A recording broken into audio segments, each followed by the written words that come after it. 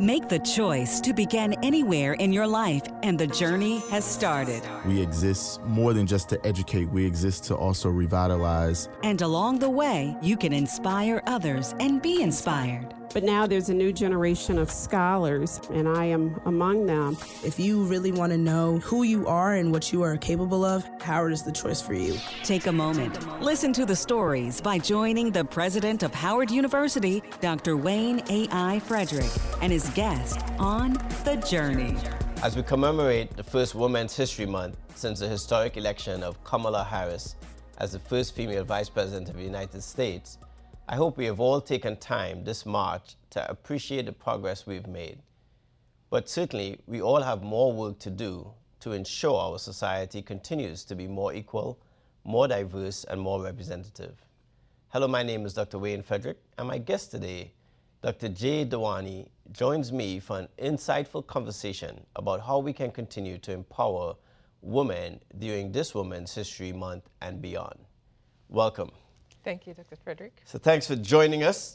Lots going on for the month of March, a different type of History Month.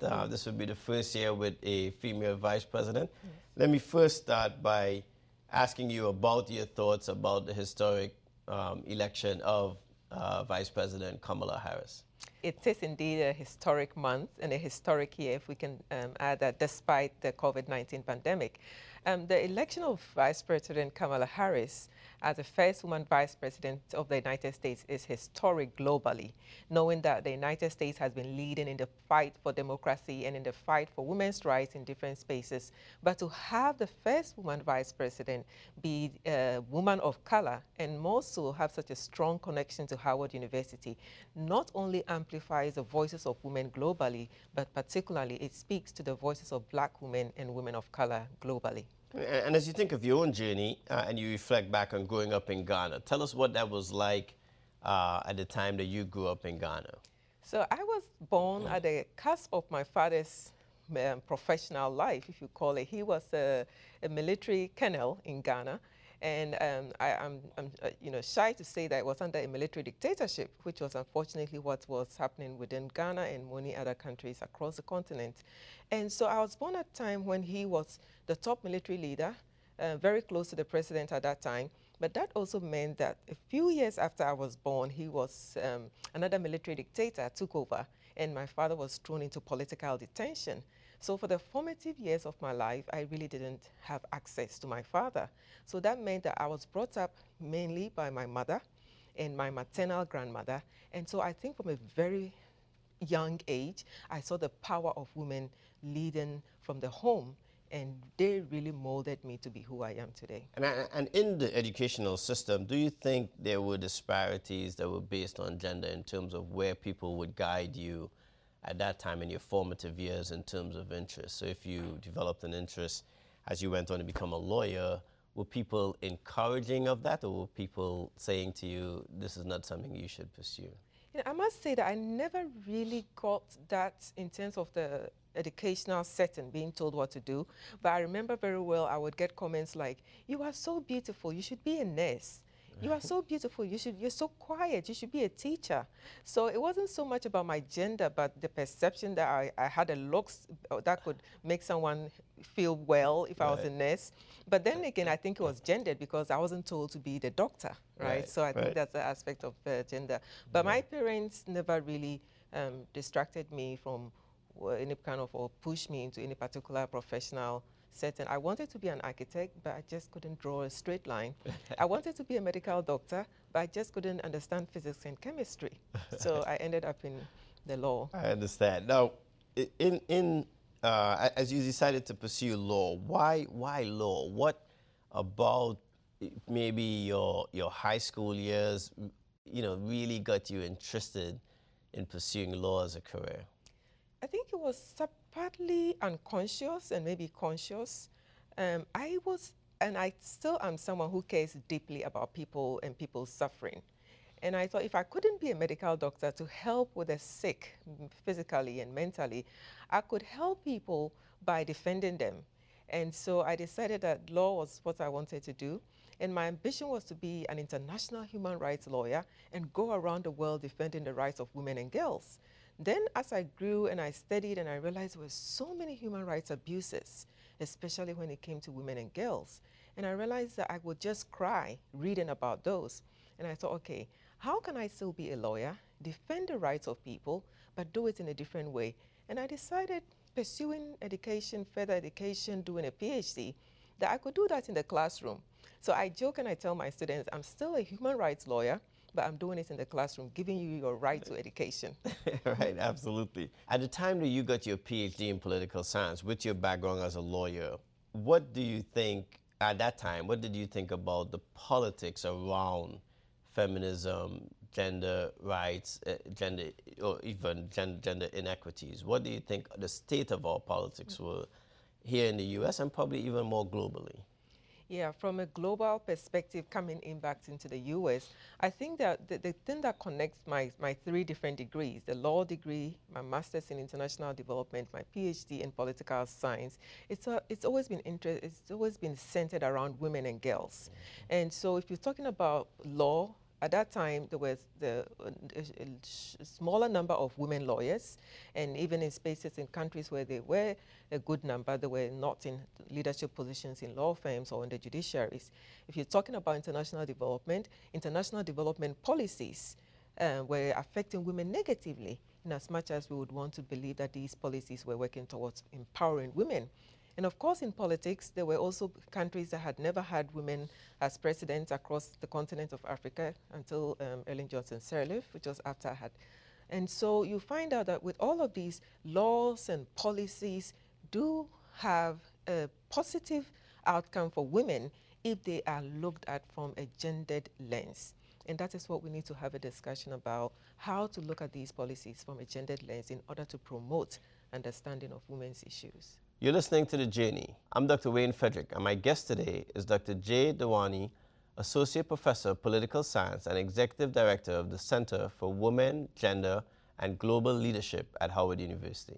Talking about your scholarship, let's focus on that a bit. Now, so your scholarship certainly caught my attention as we've tried to focus on issues of gender and especially women issues, to which I feel particularly motivated by. A large percentage of our undergrad campus, 70% plus in some years, are women, and our decanal leadership now, 9 of our 13 deans are women. And so with that in mind, I've always felt that this is an area that we should have, and your scholarship certainly, I think, put some foundation and platform around that. Tell our audience a bit about the genesis of the center that you're leading and kind of what you anticipate doing with the center. Okay. Coming to Howard and once again just realizing the wealth of history, the wealth of legacy of women in Howard history, whether it's the founding mothers, if we want to call them that, or just the alumni we have, and just the student body, like you said, and realizing how powerful these women are, and really seeing that these are the kind of attributes I read about. These are the kind of attributes I want. I'm very much positive oriented. I don't want to look at problems and get distracted. So I like to see positive things and highlight those. So just that legacy of what women in Howard history have done really pushed me to say, if we don't have this, where else can it be? And I would say that under your leadership, and really thank you for being open, because it takes an open ally to make sure that we push the agenda. We've been able to get this funding, and we're going to be establishing this center. We're still working on the mechanics of it, but it's going to be a global center of excellence for Black women and global gender issues, so that we can put together all the developments that have happened in the history of Howard, increase women in leadership, but most importantly, prepare our students to be the next generation of women leaders we want to see. Right, and as you look at that, especially as we, you know, Howard is such an epicenter of so much of Black excellence, but I think what sometimes really powers it forward is the collective aspects of what has happened around all of the globe that has been touched by what happens here on this campus.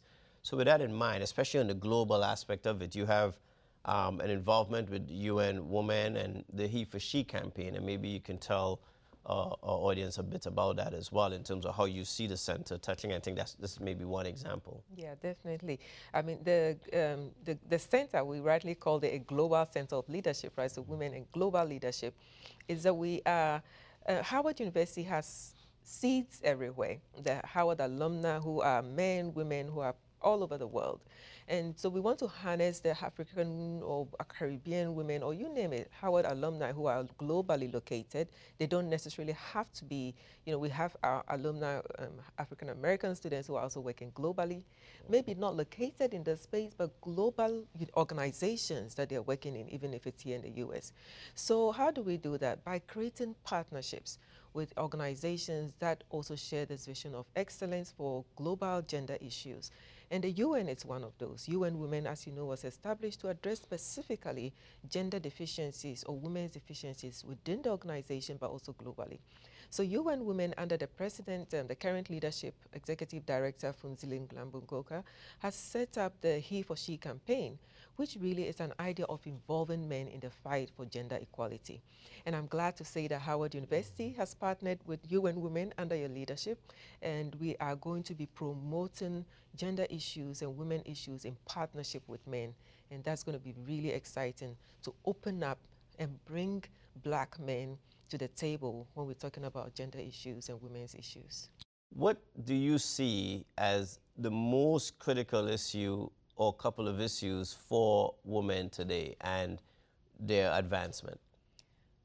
So there are 5 areas I've identified for the center to focus on. And someone asked me, why don't you just choose one so that you're globally known for one thing? And I said, unfortunately, Black women, we don't have the luxury of choosing just one. Our lives are too complex and too intersectional. So what does it mean? That if we're looking at the 5 areas the center will focus on, it's law and social justice, which social justice, as you know, it's a big part of Howard University's mission. It's also women in politics and public policy, how the laws and the policies affect women, Black women and all women. And we're also talking about health and wellness. We know that data show once again that Black women are disproportionately affected by health issues. And then business and entrepreneurship. And then the last one is women in science and technology. I don't want to choose any of these 5 children over one over the other, but I would say that the main focus really would be entrepreneurial leadership, because we know that money and capital really pushes many doors open. So, and Mrs. Marin has mentioned that she's ready to help us build this kind of base for capital and business and entrepreneurship. And I think once women have economic opportunities, many other doors will possibly open, but they also need health. They also need the laws that would make it possible. They need science and technology and artificial intelligence and all of those. Well, we certainly look forward to the success of the center. As we close, as I ask every guest who comes on the journey, why Howard? Why Howard? Howard is a place where I can be me. I don't have to pretend to my colleagues, to my students. I don't have to be careful with what I teach. I don't have to pretend everything is okay when it's not. We are very open. We take our frustrations and we express them, but we also look to how we can build community. And that's what really drives me at Howard and makes me always say, this is really a place I want to be. And it gives me a sense of always wanting to give back. So at Howard, I'm giving back and giving back to people who need it the most. And so even though I couldn't be a medical doctor, I think that Howard allows me somehow to live vicariously through medical doctors like yourself, through Howard University Hospital, the School of Pharmacy, Law. We have all these great programs at Howard. And so I'm able to connect with people and live vicariously. And that's really what inspires me at Howard. Well, thank you. You're using your talents as good medicine, as they say, applying salve to wounds that I think for too long women have endured. And I think that healing couldn't be more timely. And I think that you're the right type of doctor for that type of disease process. So we appreciate you. Okay. Thanks for being here. My guest today was Dr. J. Dawuni, Associate Professor of Political Science and Executive Director of the Center for Women, Gender, and Global Leadership at Howard University. I'm Dr. Wayne Frederick. Please join me next time on The Journey.